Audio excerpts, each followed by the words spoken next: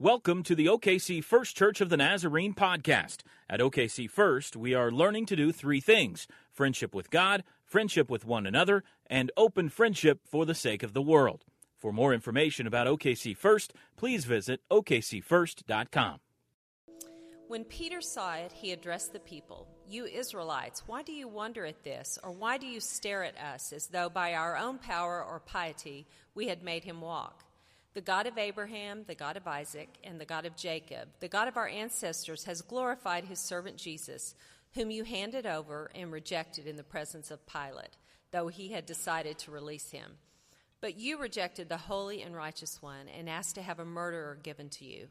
And you killed the author of life, whom God raised from the dead. To this we are witnesses. And by faith in his name itself has made this man strong, whom you see and know. And the faith that is through Jesus has given him this perfect health in the presence of all of you. And now, friends, I know that you acted in ignorance, as did also your rulers. In this way, God fulfilled what he had foretold through all the prophets, that his Messiah would suffer. Repent, therefore, and turn to God, so that your sins may be wiped out." This is the word of the Lord. Men, you may be seated. Thank you for this. I won't need that. That's all right. Well, here we are, third week of Easter. Third week of Easter, and thank you, sir. The third week of a sermon series entitled, it's going to look like it says "Don't Go There," but it actually is entitled "Go There." I, on Easter Sunday, tried to help you to see this cross as strategically placed on this platform. I'm going to do that again. I want you to understand the cross and the resurrection, because you'll notice that the cross is empty. I want you to understand the cross and the resurrection as the axis point, the most important axis point in all of history. Okay, I want you to be a little more excited about it than that, okay? So this cross and this resurrection, it's symbolized now by this exploding cross draped in white. You must understand, because Scripture understands it this way, and Jesus himself understands all of this way. God understands what I'm about to tell you, and God is telling us that everything hinges and changes with this cross and resurrection. And all God's people said, man. I've said this to you before in this sermon series. Okay, if this is a timeline, so you have all the Old Testament stuff. Let's go ahead and start all the way over here at something we'll call creation. Not too long after that, at least where your Bibles are concerned, somewhere around Genesis chapter 12, God says something incredible. Hear this. God says, "I will reach the planet. I will have the planet. I will have everyone." And here's the thing. I will do so by having a people to call my own. And through those people that I will call my own, I will reach the planet. Says this to Abram and Sarai, who become Abraham and Sarah. And men were often running toward the cross. We're often running toward this incredible moment when everything would change. There are all kinds of promises. God would say stuff like this: "I will have the planet. I will take over again. I will restore and redeem all of creation. Everything will come back to me. I will finally have what I've always wanted, heaven and earth like this, and redeemed, restored, recovered humanity, redeemed, restored, recovered relationship with God, or between God and humanity. And Israel, you will be my representatives to accomplish all of this. I will work in and through Israel." And it worked really well until it didn't.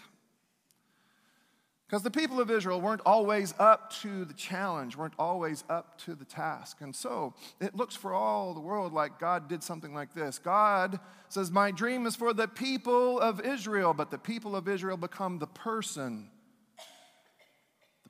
of Christ, who does represent, yes, God. Well, we also believe that this Jesus also represents God's highest hopes and dreams for Israel.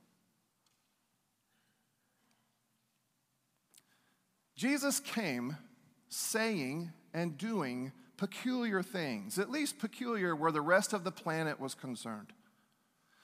I mean, it is still peculiar, right, to hear someone say, don't resist an evildoer. Those are still unusual sorts of things, right? But not only was he saying unusual things, he was embodying these same unusual things.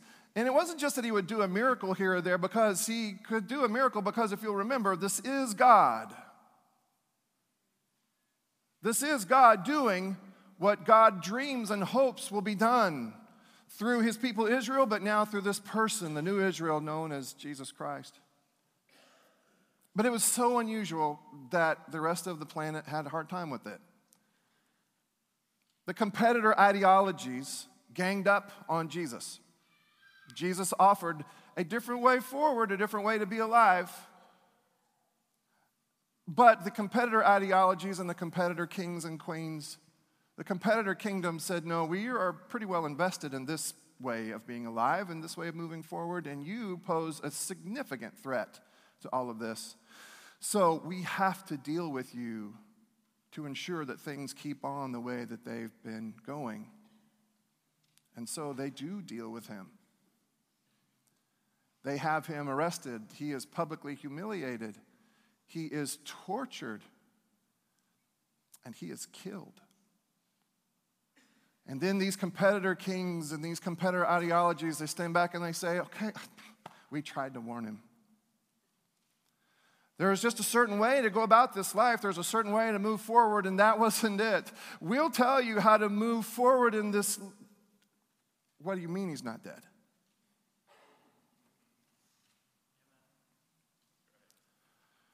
So he's not dead? So you have the competitor kings and ideology said, so wait, so he's not dead? So you've taken away the one weapon that we thought was our trump card? You took away death? That was our bully card. And you took it away? Only to have Jesus say, yeah, I took that away. You don't have that anymore. You don't get to own death and intimidation anymore. And by the way, let me get positioned just right. Now everything has changed. Do you know who was the last to know? The insiders. In order to hear this sermon, you have to understand yourself, at least in some sense, to be the insiders who were a lot like, you have to understand yourself to be the insiders a lot like the Jews. And I give them some grace here. This represented a huge departure from what they thought was going to be. Remember, we said this also on Easter Sunday. Huge departure.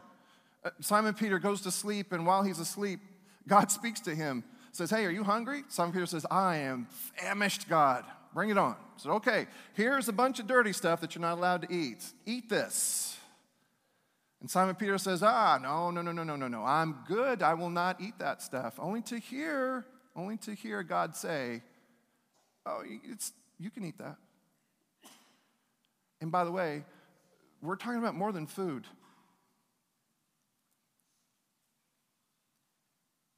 Simon Peter, we have to give Simon Peter some grace.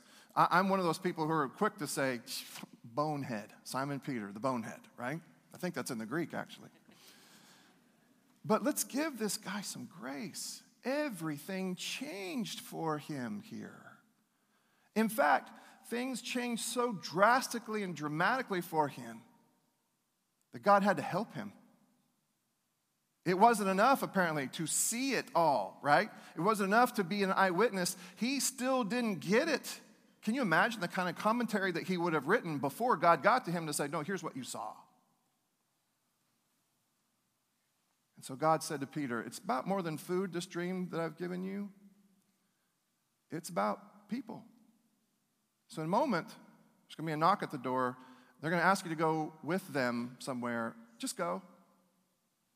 You're going to end up in the home of a Gentile, and if that's not bad enough, in the home of a Roman soldier, a person of great authority. Yeah, those same Roman soldiers that did this. Go with them. I'm sure at some point Simon Peter said, no. There's rules. There's rules against this. I'm a Jew. Those are Gentiles. I'm not supposed to go with them. I'm not supposed to be with them. No, go with them. All right, I'll go, but I'm not going to eat with them. No, you go and eat with them too. All right, I'll go and eat with them, but no, you go and you do everything I tell you to do. As a matter of fact, you go and you baptize them. Whoa, God, says Simon Peter. Baptism is our thing. It's the in-crowd thing. It's our thing. Baptize them because they're not us. They are now.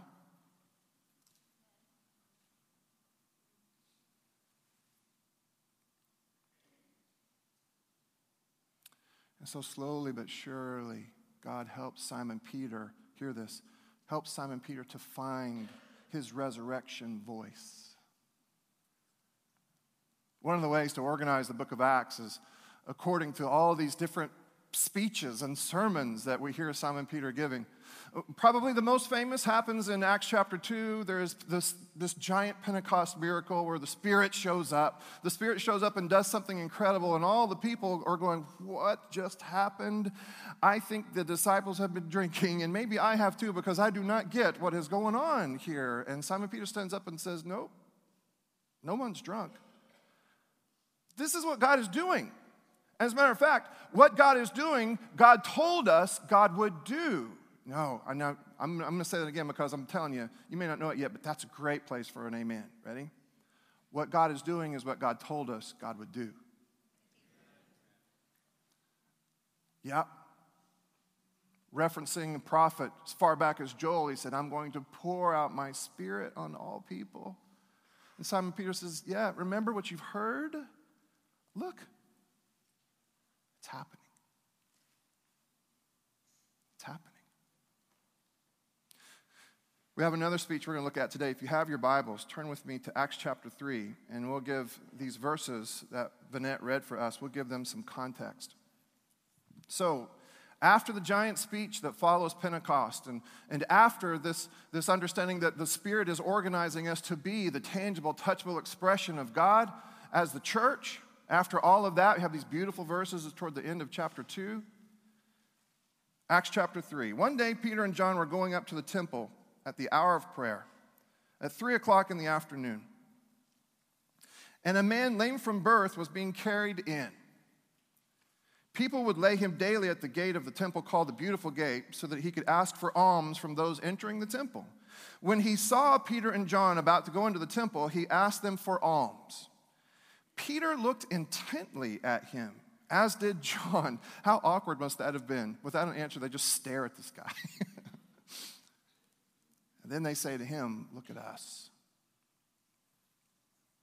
And he fixed his attention on them, expecting to receive something from them. But Peter said, I have no silver or gold, but what I have I give you. In the name of Jesus Christ of Nazareth, stand up and walk. And he took him by the right hand and raised him up, and immediately his feet and ankles were made strong. Jumping up, he stood and began to walk, and he entered the temple with them, walking and leaping and praising God. All the people saw him walking and praising God, and they recognized him as the one who used to sit and ask for alms at the Beautiful Gate of the temple, and they were filled with wonder and amazement at what had happened to him. While he clung to Peter and John, all the people ran together to them in the portico called Solomon's portico, utterly astonished. And Simon Peter finds his resurrection voice again. In other words, Simon Peter is ready to help them to know that the resurrection has happened and there are implications, there are ramifications. Before we get any farther, can I ask you and ask us something? Have you found your resurrection voice? Do you know what this means? Are you able to articulate what this means? I won't say it like that. Many folks live their entire lives, and they are great, wonderful, loving people who help. But they live on this side of the cross, never knowing never knowing that there is all kinds of life on that side of the cross. Not ever knowing that, sure enough, something happens here that changes the trajectory of human history toward God's dreams for it. What happens here is not just huge, it's huge and it worked. It's a good thing. God wins here, and we continue to implement and announce this victory. Except for those folks who are stuck, and so stuck over here that they don't really know what to do. We can kind of sort of get to the cross, but the resurrection, I'm still not sure what to do with that. So, a frustrated Simon Peter says the following. When Peter saw it, he addressed the people. You Israelites, you can almost hear it in his voice, right? Why do you wonder at this? And why do you stare at us as though by our own power or piety we had made him walk?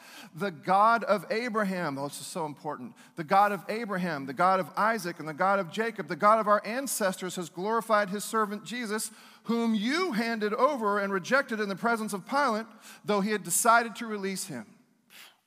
In other words, here's what Simon Peter is saying to the people. What God did is what God told us God was going to do. What God is doing now is what God told us God was going to do. It's all happening in the good sorts of ways right now. It's all happening, but you all don't get it now, and you certainly didn't get it back then because you decided you wanted Barabbas instead of Jesus? Israelites?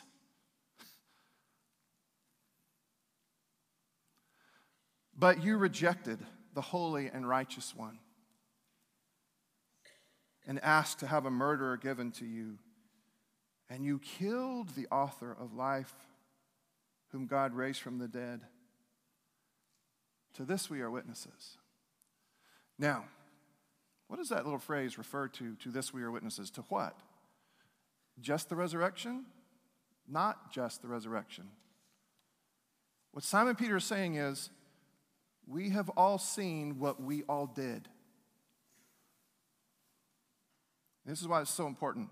We have all seen what we did. We chose something other than the hope offered to us in Christ. Simon Peter too, right? Because didn't he deny Jesus, I don't know, once, twice, maybe 3 times? To this we are witnesses, that we so misunderstood and didn't get what was going on here. We all were in that crowd at some point that day saying, yeah, we'll take him. Not Jesus seems like an upset to the apple cart that I can't handle. Go ahead and give me Barabbas. Makes some sense. He's a mass murderer, revolutionary, dangerous. Yeah, give me him. In other words, sometimes religious people don't pay attention. I didn't expect a name. I don't expect a name man there. You don't have to say that. Yeah, it was not. I'm sorry, what did you say? Our history demonstrates that sometimes religious people, the people for whom this story is written, the people who are supposed to be main characters in this story, sometimes religious people, way back when, thankfully it's just way back when, just don't get it.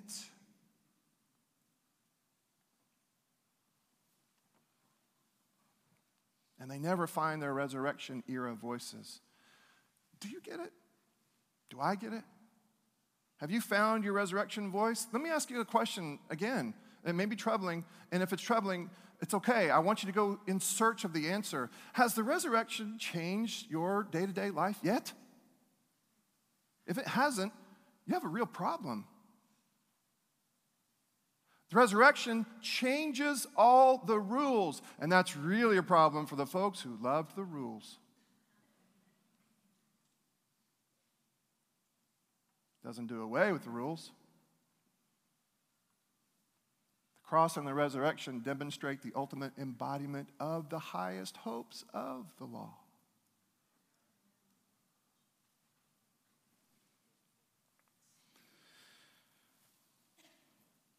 So here's what happened, Simon Peter says. It's by faith in the name of Christ. It's by faith that sure enough, God is doing what God has always promised to do. It's by faith in that name that this has happened. By faith in his name itself has made this man strong, whom you see and know, and the faith that is through Jesus has given him perfect health in the eyes, in the presence of all of you. And now, friends, I know that you acted in ignorance, as did also your rulers. Boy, it's a huge point here, okay? Were they sinning just because they didn't get it? Well, Simon Peter seems to say that there's a difference between being evil and ignorant. Can we all agree that we don't want to be either one? But Simon Peter seems to draw a distinction between evil and ignorant. But we don't want to be either one.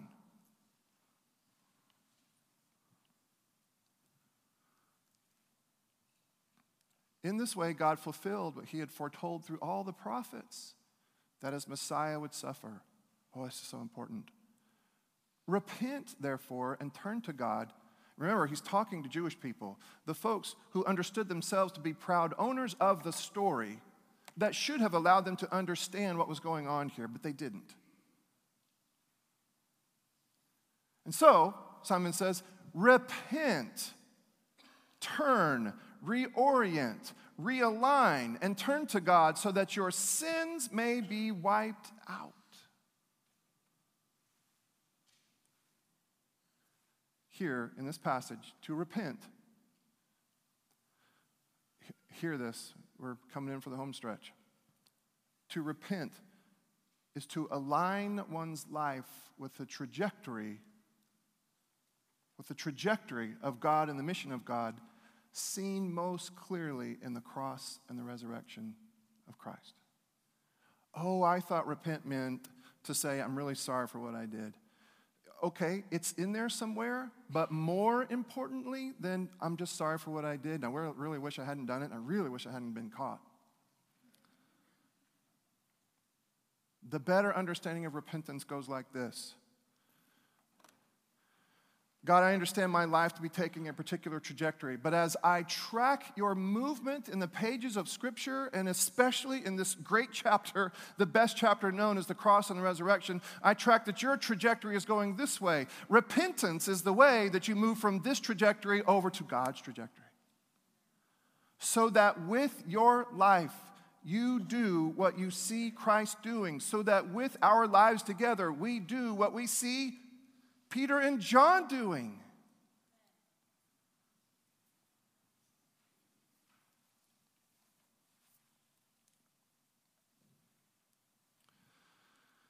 Later on in the same speech, he's pleading with them now. I can hear it in his voice. He's pleading with us now. You are the descendants of the prophets. You are the descendants of the prophets and of the covenant that God gave to your ancestors. Remember this one? Saying to Abraham, and in your descendants all the families of the earth shall be blessed.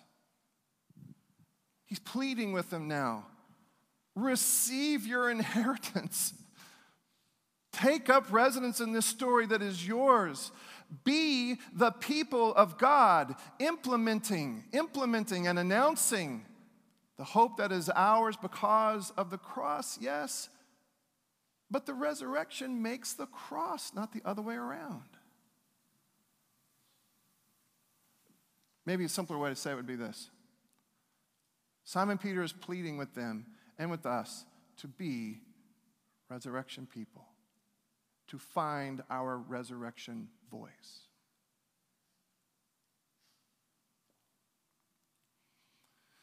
When God raised up his servant, he sent him first to you to bless you by turning each of you from your wicked ways. Now, this is tough here. Now, hear this, wicked ways. Now, when he says this stuff about wickedness, is he talking about the time that I stole that stuff from that store? Yes, he is.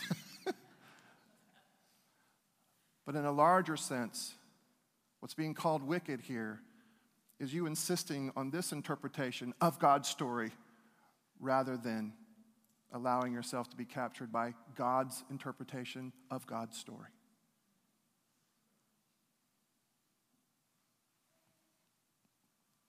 Remember this? I remember this. I know it's a cliche, but it does feel like yesterday.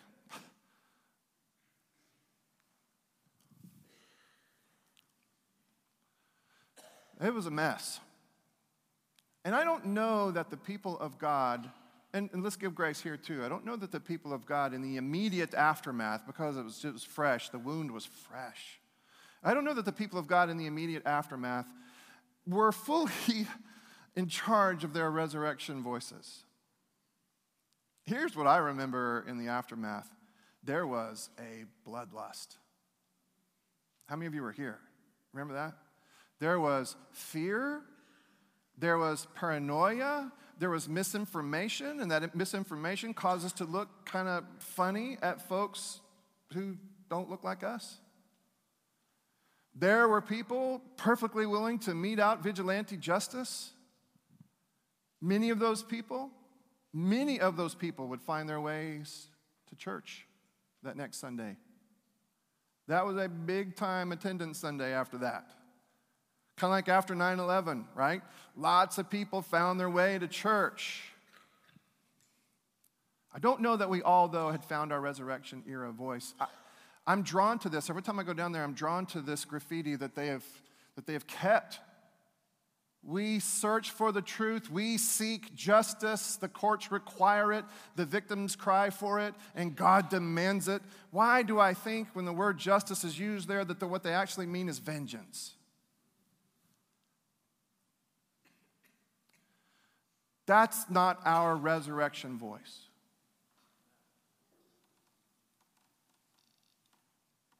I remember the rage. There was fear, and as soon as we started to get over the fear, it was all out rage. Rage. Now, pardon me, because this is corny. But our resurrection people know that in some sense we've replaced the rage with a race. I don't know if you've ever been to this marathon thing. Maybe you haven't because you're really good church people and it's on a Sunday. How dare them? We have wanted to make that a part, and we have tried to, and we will continue to try to make that a part of our regular rhythm of being together as a body of Christ, because I want us to participate in finding our resurrection voice, to replace the rage with a race. And hear this. I've been there at the very beginning. I've been there at the very end. 168 seconds of silence, 25,000 or so runners that fall silent in reverence. You kind of have been to church. Oh, y'all, but then at the end, that last, quarter of a mile, when people are blistered up pretty good, when people are struggling to put one foot in front of another, that last quarter mile where you've got hard-working runners and then hard-working clappers who are saying, you can do this. Man, if you've been and heard those opening 168 seconds, and you've been and you've seen, you participated in that last bit right there, maybe you have been to church. Maybe that's a glimpse of the people of God finding their resurrection voice.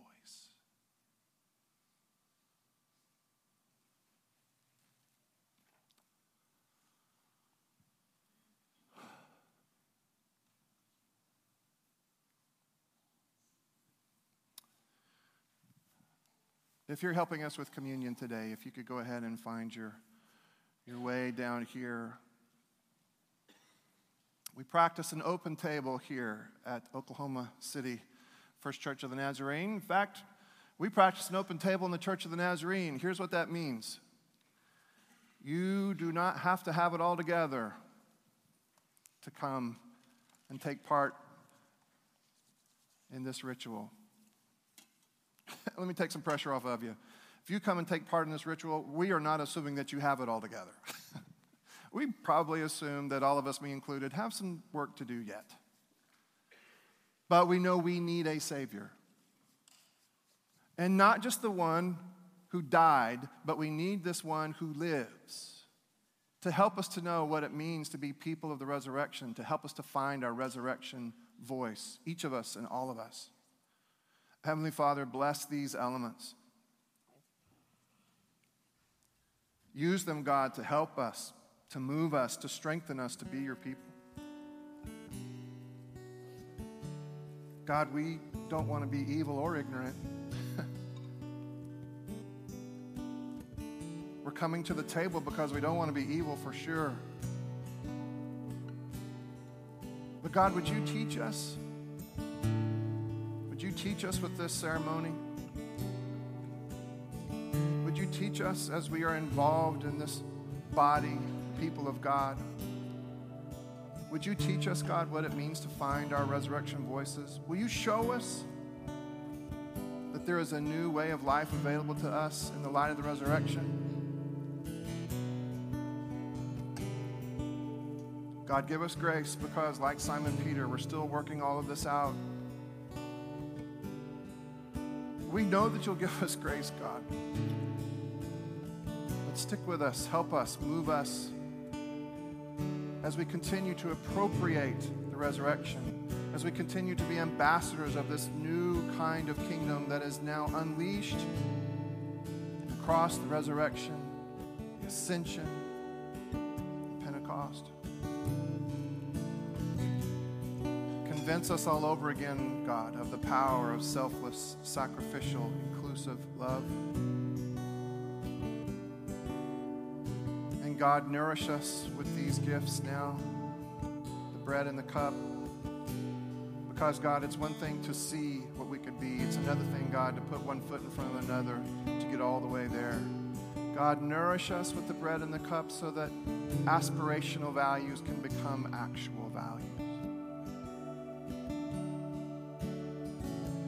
In a moment, I'm going to ask you to stand and exit your pew to the left and then come forward. Come forward with your hands cupped to receive the bread. The bread, when it's pressed into your hands, you'll hear someone say, "This is the body of Christ, broken for you, love personified." Take that piece of bread, dip it into the cup. When you do, that person will say, "The blood of Christ shed for you, love personified."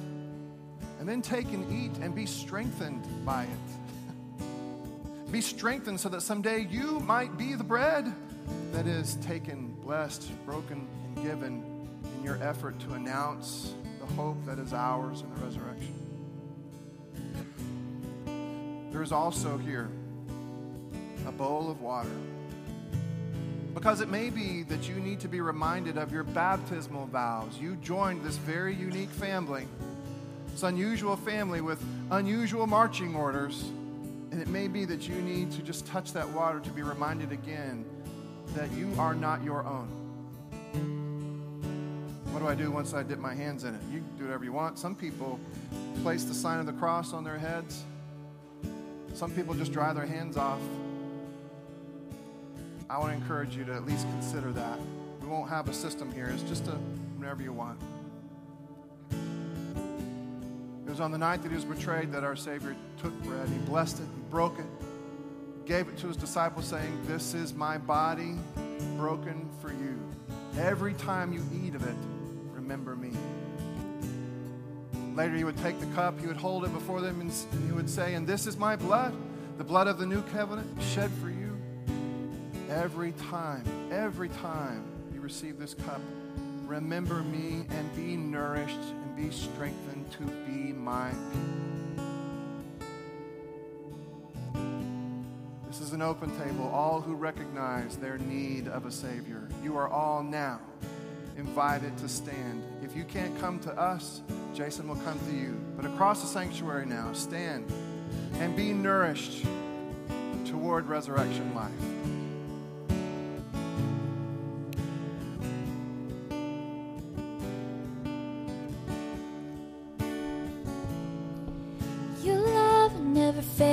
It never gives up, it never runs out on me.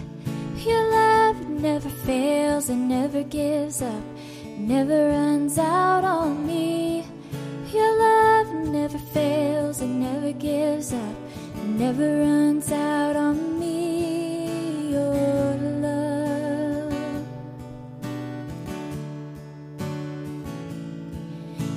It's higher than the mountains that I face, and it's stronger than the power of the grave. Constant in the trial and the change, this one thing remains. Your love never fails and never gives up, never runs out on me. Your love never fails and never gives up, never runs out on me. Your love never fails and never gives up, never runs out on me. Your love.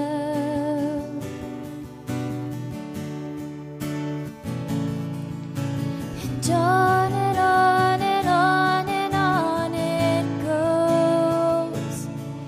It overwhelms and satisfies my soul. And I never ever have to be afraid.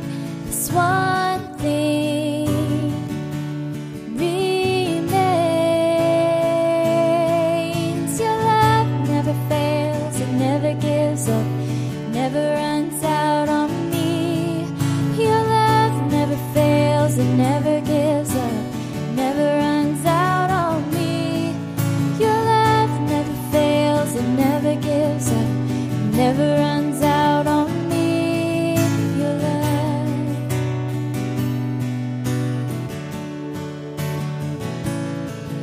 In death, in life, I'm confident and covered by the power of your great love. My debt is paid. There's nothing that can separate my heart from your great love. 'Cause your love never fails and never gives up, it never runs out on me. Your love never fails, it never gives up, it never runs out on me. Your love never fails, it never gives up, it never runs out on me. Your love.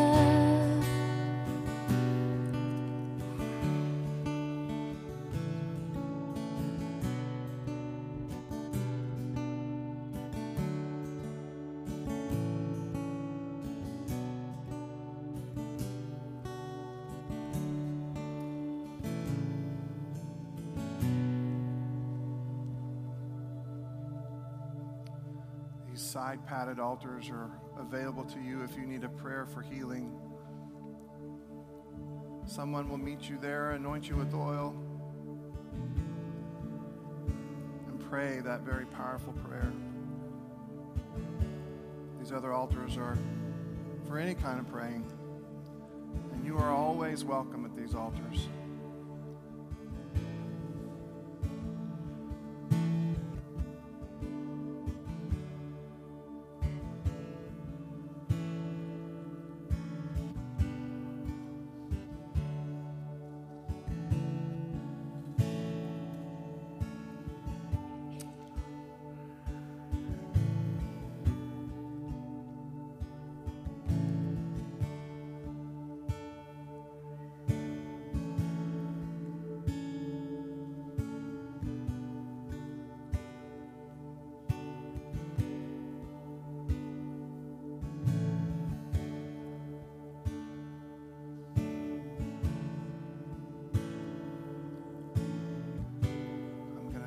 Start leading us, even as people are still receiving the elements.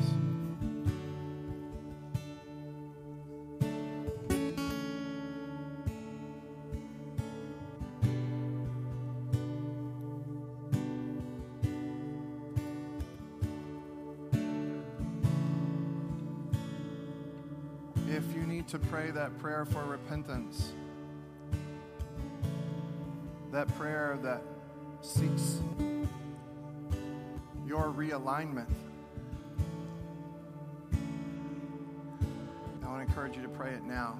God, align me with your passion and your purposes, the trajectory of your story.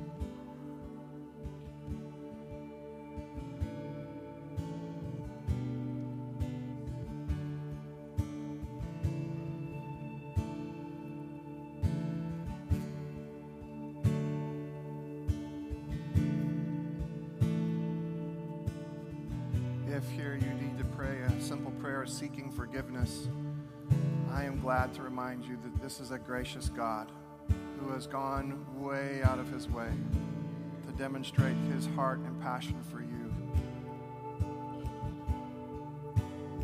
I encourage you to pray that prayer seeking forgiveness with great confidence now.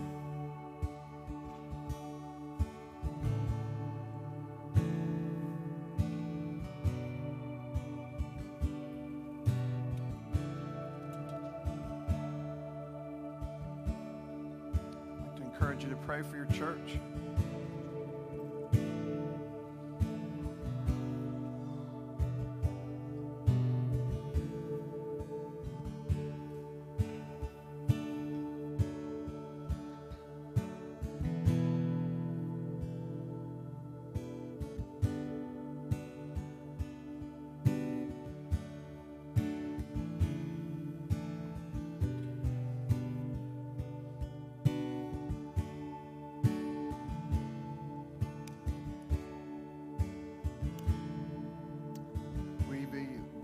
As we've said in this prayer for healing, this is a good time for you to pray for someone you know to be sick, injured, hurt somehow.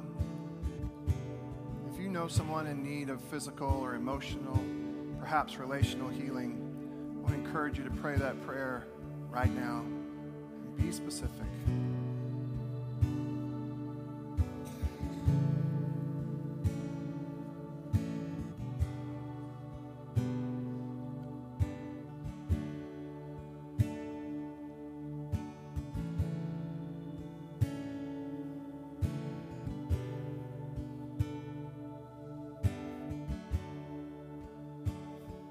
Father, as we awkwardly move out into resurrection light, we confess that we don't always know what steps to take, what to do, what to say.